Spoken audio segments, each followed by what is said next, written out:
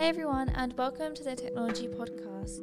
This week we are joined by Roman Garda, Department Head of CNC Mechatronics Division EMEA at Mitsubishi Electric. As a successful leader himself, Roman gives insights on his leadership style and how he builds a workplace culture. He also talks about the impact of COVID-19 on Mitsubishi's future roadmap. If you enjoy this episode, don't forget to follow us on Spotify and LinkedIn at Technology Magazine. Hi, is that Roman? Hi, William. How are you? Hi, I'm good, thank you. How are you doing? Fine. Everything's good in Germany currently. Are you working from home? No, I don't work from home. This is actually my office. Oh, fantastic. So it's not like we are half in the office, half at home. So it depends what topic is on the day. So if you have to sign something or sometimes also you have to talk to the team. Yeah. We do most of it. We do online, but sometimes you have to, let's say, show face, because we have here in Düsseldorf we also have a warehouse. So the people in the warehouse, they cannot work from home.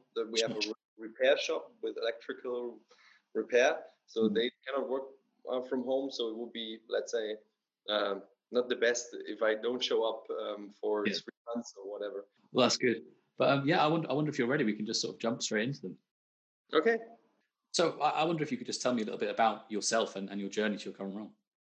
So my name is Roman Garda, as you know already. So I'm working for Mitsubishi now 3 years, but actually I'm now 38, and I'm working since 21 years now. 1999, I started with an apprenticeship as a cutting mechanic, so programming machines in the shop floor. So I did that for almost 10 years, working in shifts. Did further education on the weekends to get a higher degree for the allowance to study. Then I studied economical engineering with the focus on marketing and sales. After that, I was approached by a technology company from Switzerland to lead to build up a new business unit with an existing technology. I did that globally. I was in Japan, China, Korea, USA. Then this Swiss technology company did an acquisition with another big company, so I had to do the post-merger integration of one BU. And after that, I was approached by Mitsubishi Electric to lead their sales and marketing department for Europe. Also already with the plan to lead the whole division in the future. So that was, of course, like my professional career. And after the economical engineering studies, I did an MBA at the university in St. Gallen and the RWTH in Aachen, which is also, I guess, in the UK, a well-known university, an MBA in technology and innovation management. And since 2 years now, I'm head of division from the CNC department of Mitsubishi Electric from the EMEA region. So probably more Central Europe and in Spain and also in UK. We have a big customer there who's in Booster, company Mazak, you might know. We are producing all their electric parts, and but also in the Middle East and South Africa. Awesome, man. Obviously, we're going through some challenging times right now. I wonder, what do you consider the essential traits of leadership, and has that changed during the pandemic? I would say so, but the good thing, we started our digital and cultural journey already 3 years ago. I guess in the middle of a crisis, it's not easy to change a culture to an offline culture that works during a pandemic situation. You have to do that ahead. So I'm very glad that I started this when I arrived at Mitsubishi Electric. So I would say major thing is the 3 years before, or the 10 years or 20 years, most of the time the people haven't had any fear to lose their jobs or fear of health, and now they had both. So in the last 3 months, or now it's, let's say, it's getting a little bit better because the people get used to the situation. But at the beginning, in the end of February, it started already here in Ratingen or in Düsseldorf at our headquarters, because one person was on the carnival party where the first case occurred in Germany. So he was not infected, but we had let's say, emergency status already at end of February, where we had to send everybody had back home. So we had a kind of a pre-warning before the lockdown. And the biggest challenge was to create awareness for a critical business and health situation, but at the same time create an environment that is a little not fearing too much, because fear is not a good driver for performance and change. I would say that changed a lot. And how would you sort of describe the culture that you try to promote at the company? When I started, the company was, or the division that I lead, was led by one person for the last 25 years. So it was everything was established. Nothing changed for the last 25 years. No, not much people were hired because it was not necessary. The growth was moderate. It was okay. So they were not used to change. They didn't have any workshops. They didn't do much developments. So at the beginning, we started with a digital transformation where we said we need to bring all these manual processes that they have currently and all the data that they're not using but they have into a new system. Second was to create a new IT structure that backs all this up, and at the same time create start a cultural journey that underlines all this, because I guess the digital is 10% tech and 90% human. So if they are not feeling good and let's say well informed, they will not go together with you. So we had to create common values, and we had to establish them before any crisis occurs. So we did that during 2019 or 2018, where the business is going extremely well. So we overshooted our budget double digit because the industry was doing so well. But the problem when it's going very well, nobody, let's say, understands the need of change. So when we came with a consultancy that we named later and said, okay, we're going to look at all our processes and look how we can change these historic processes into to the next level. Everybody said, so why should we do that? Because we are growing every year. We doing great sales. We have great margin. Everything is super. Why should we change anything? So that was the biggest challenge, to really say, okay, change is not only needed when it goes, if the business goes down, but it's also needed when you have good times to prepare for the bad times. And that was good that we did this. We created common values. They were established way before the crisis, and it was really easy to change from the normal operating mode to the Corona crisis operating mode and home office, because our leadership, let's say, values were the same.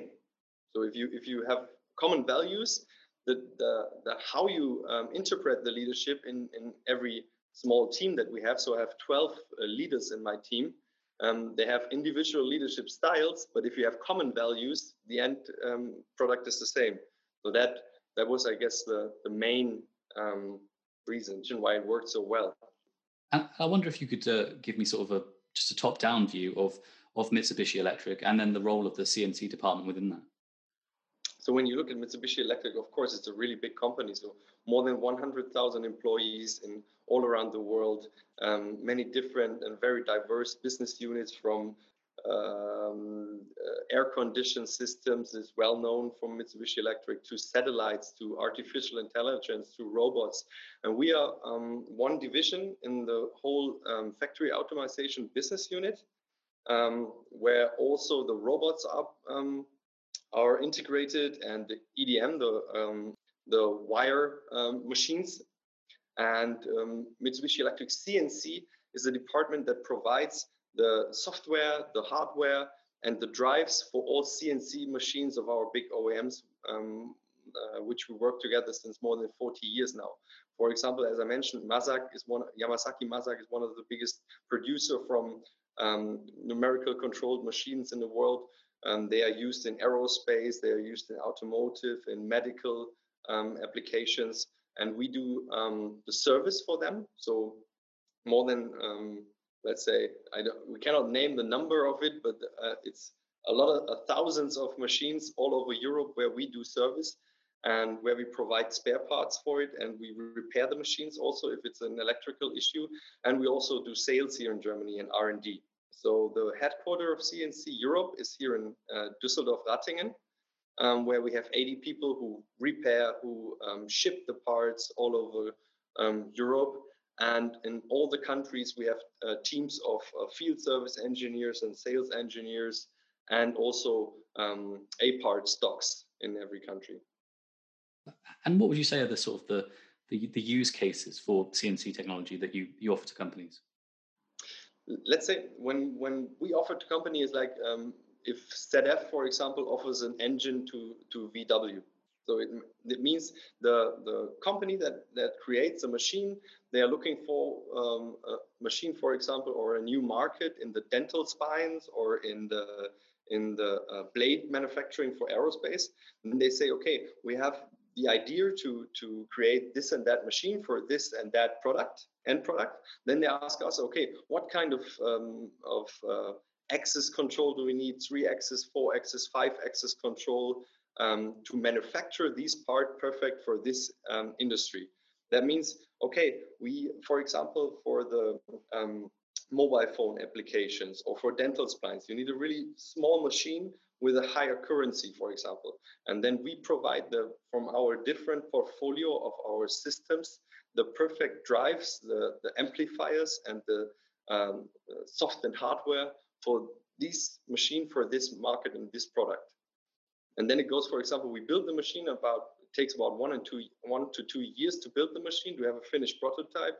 Then the OEM is testing it with the first end user, for example, engine blade or aerospace engine blade manufacturer. Then they say, okay, this and that needs to change a little bit. And then we create a new version of the machine, and then we go into serial production. And that's the way we go. And after that, for example, 15,000 of these machines are produced, sent all around the world, and we do the service and the spare part for it, and create or provide the whole network for our key OEMs.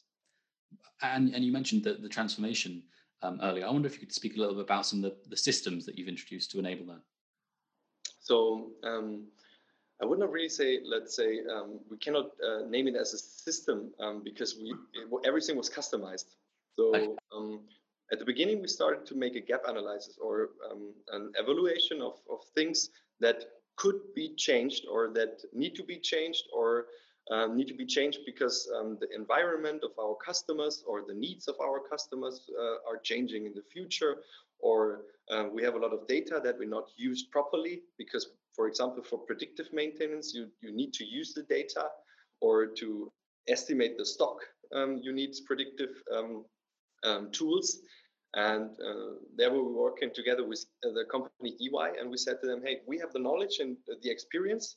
You have the knowledge and the experience about the theoretical way to make a blueprint for new designs and new processes in that particular part, in supply chain, in repair, and for example, the offering, the ordering system was one big thing. I cannot go too much into detail because, of course, we only have 4 major competitors in the world, and it's everything is a little bit. You don't want to make too much noise with these things. Sure. But we, for example, I would say we created 20 to 30% more efficiency in these departments, that we have more time for new developments. That means before you are in a big company, you can be busy only with yourself if you want to. Sending a paper from this desk to this desk, taking the paper, sign it, scan it, send it to this one. He prints it out, goes to another one, and print it out again. So this was the way, let's say, you do business before. And now you can a lot of steps that were manual are totally automized now. And also we can make use of all the data that we have when machine parts are coming back.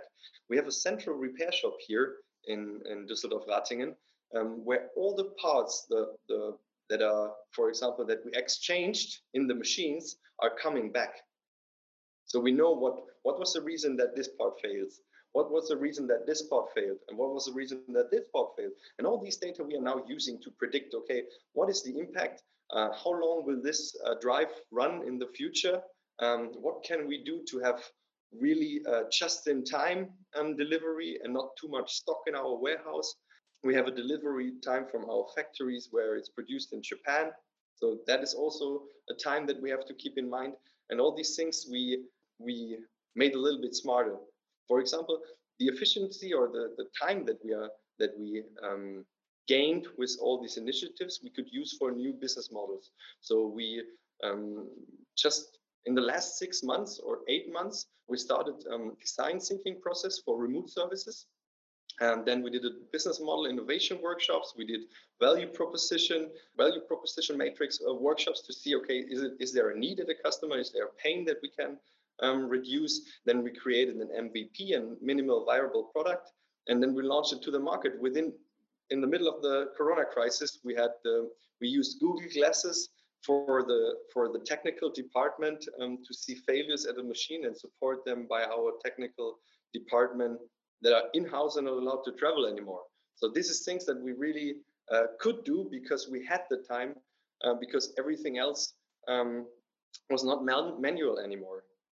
And also the company Atos that you also mentioned in your questions was the company that said, okay, now we created with the process and project management expertise of EY, the blueprints designed with our experience from our market. And now we need to create new tools out of these blueprints, out of these new processes. And this is where Atos comes into the game, where we said we are working together, I guess, with Atos more than 10 years in Mitsubishi Electric now. Mitsubishi Electric has a quite unique way, Western culture combined with Japanese tradition. So it's not easy sometimes for third parties or supplier to understand us and the way we do business and projects. But Atos knew that since 10 years and could, let's say, easily create customized solutions for us out of these blueprints that we did with EY. And at the same time, I started to do leadership trainings with my 12 department and team leaders to really, let's say, underline all these technical developments with a cultural journey that the people understand this change is needed, that we come from a transactional to a transformational leadership culture where transparency, empathy, information sharing and working together in lower hierarchies, where this is much more, let's say, normal than somebody that needs to tell you what you need to do. So the good thing now in the crisis situation was that all the teams were working like this already due to the digital and cultural transformation, that there was no doubt that it will work because everybody was used to share information and also ask questions. In former working cultures, the problem is always that workers had a problem to ask questions because they don't want it to look stupid, or they don't want to show someone else fear that they are fearing of the health, or fear about their job, or that they have a critical situation at home.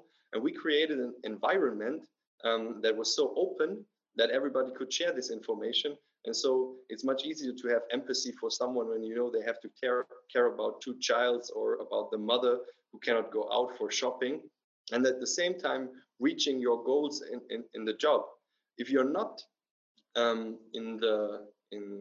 if you cannot tell your boss what private problems you have now in this pandemic, it's very hard to explain to him why you didn't finish this job on time, for example. So you need to have a really open minded environment to still be able to fulfill your job in such a pandemic situation. And obviously with the pandemic, there's lots of talk of like a new normal. Would you say that it's affected Mitsubishi Electric's roadmap, or are things continuing much as they were before? I would say if you look at total Mitsubishi Electric, it does not affect the roadmap. I would say it goes faster than expected, I guess, because if we talk in automation is our daily business. for example. And automation will be much more of interest in the future in factories, because a shutdown and you have to send everybody back home means that you cannot produce anymore. What if you need to produce because you have a pharmaceutical company, or you have a company for food? There must be an automation. Of course, some people might say that it will reduce jobs, but my meaning is it will create other new jobs. So therefore, I think it will push our business in some ways.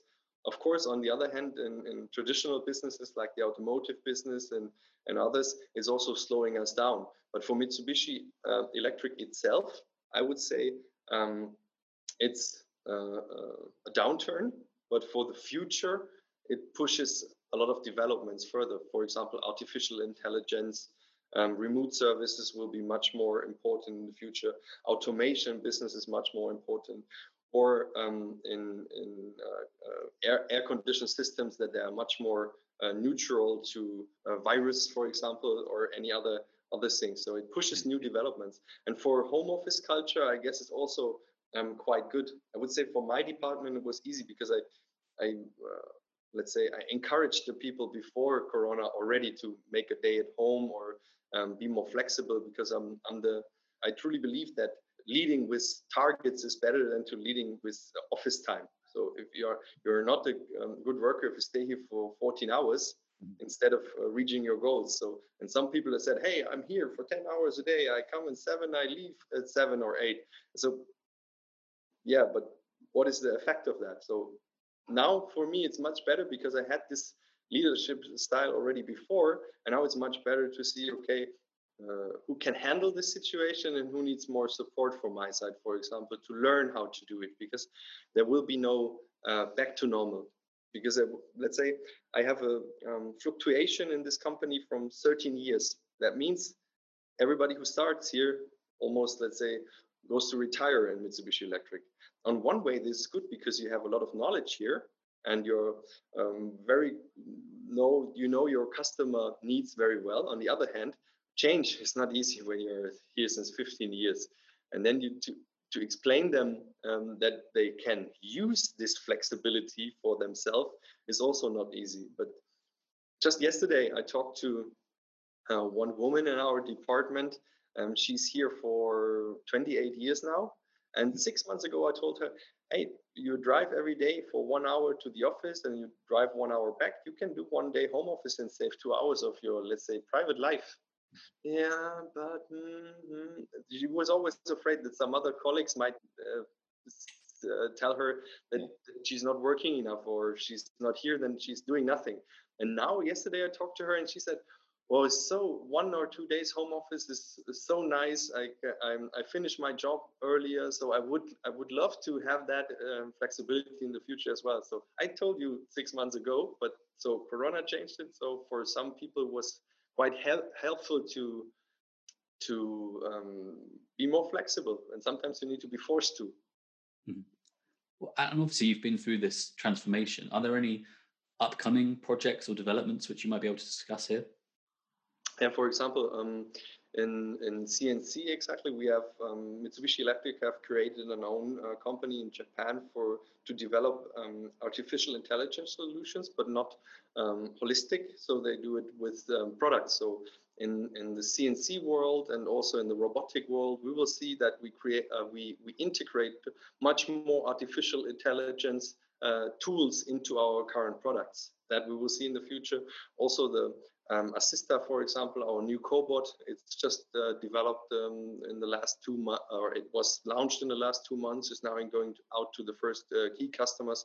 That are developments that are really coming up, and they're I'm happy to see them in the factories there. Well, awesome, thank you. I think you've answered all my questions really comprehensively. But I mean, was there anything you feel that we've left out that you'd like to discuss? Maybe one thing that I would like to mention, especially when we started this digital journey, we needed to create a project team in between our departments. And I tried to make it really diverse, so people who are not working normally together work together, and also in a super male world, the manufacturing world. We had one team leader. She was here since like 18 years, Doris Wolfgarten, and especially she grew a lot in all these projects that we have. So we saw a lot of people who 15 years were working as a team leader of a team of 3 in order processing and never challenged themselves. So it was it was a big target of myself to, when I search for a project team, I really choose people who might not think about themselves that they can do this, and especially female leadership in such a change process was very, very helpful, because it was a male world, and now a female project leader took over a lot of parts, and she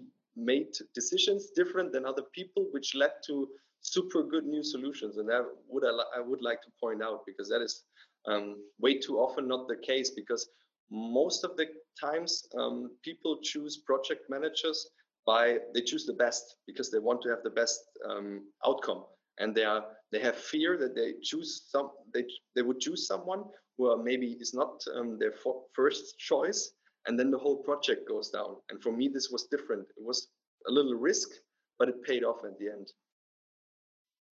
Well, that sounds awesome. And yeah, thank you ever so much for your time. It's been really interesting to speak to you. Perfect. Hopefully it was okay for you. Also, my English, I'm not a native speaker, so hopefully it was understandable. You speak very, very well, honestly. Well, great. Have a good day. You too. Thank you very much. See you around. Bye. Bye.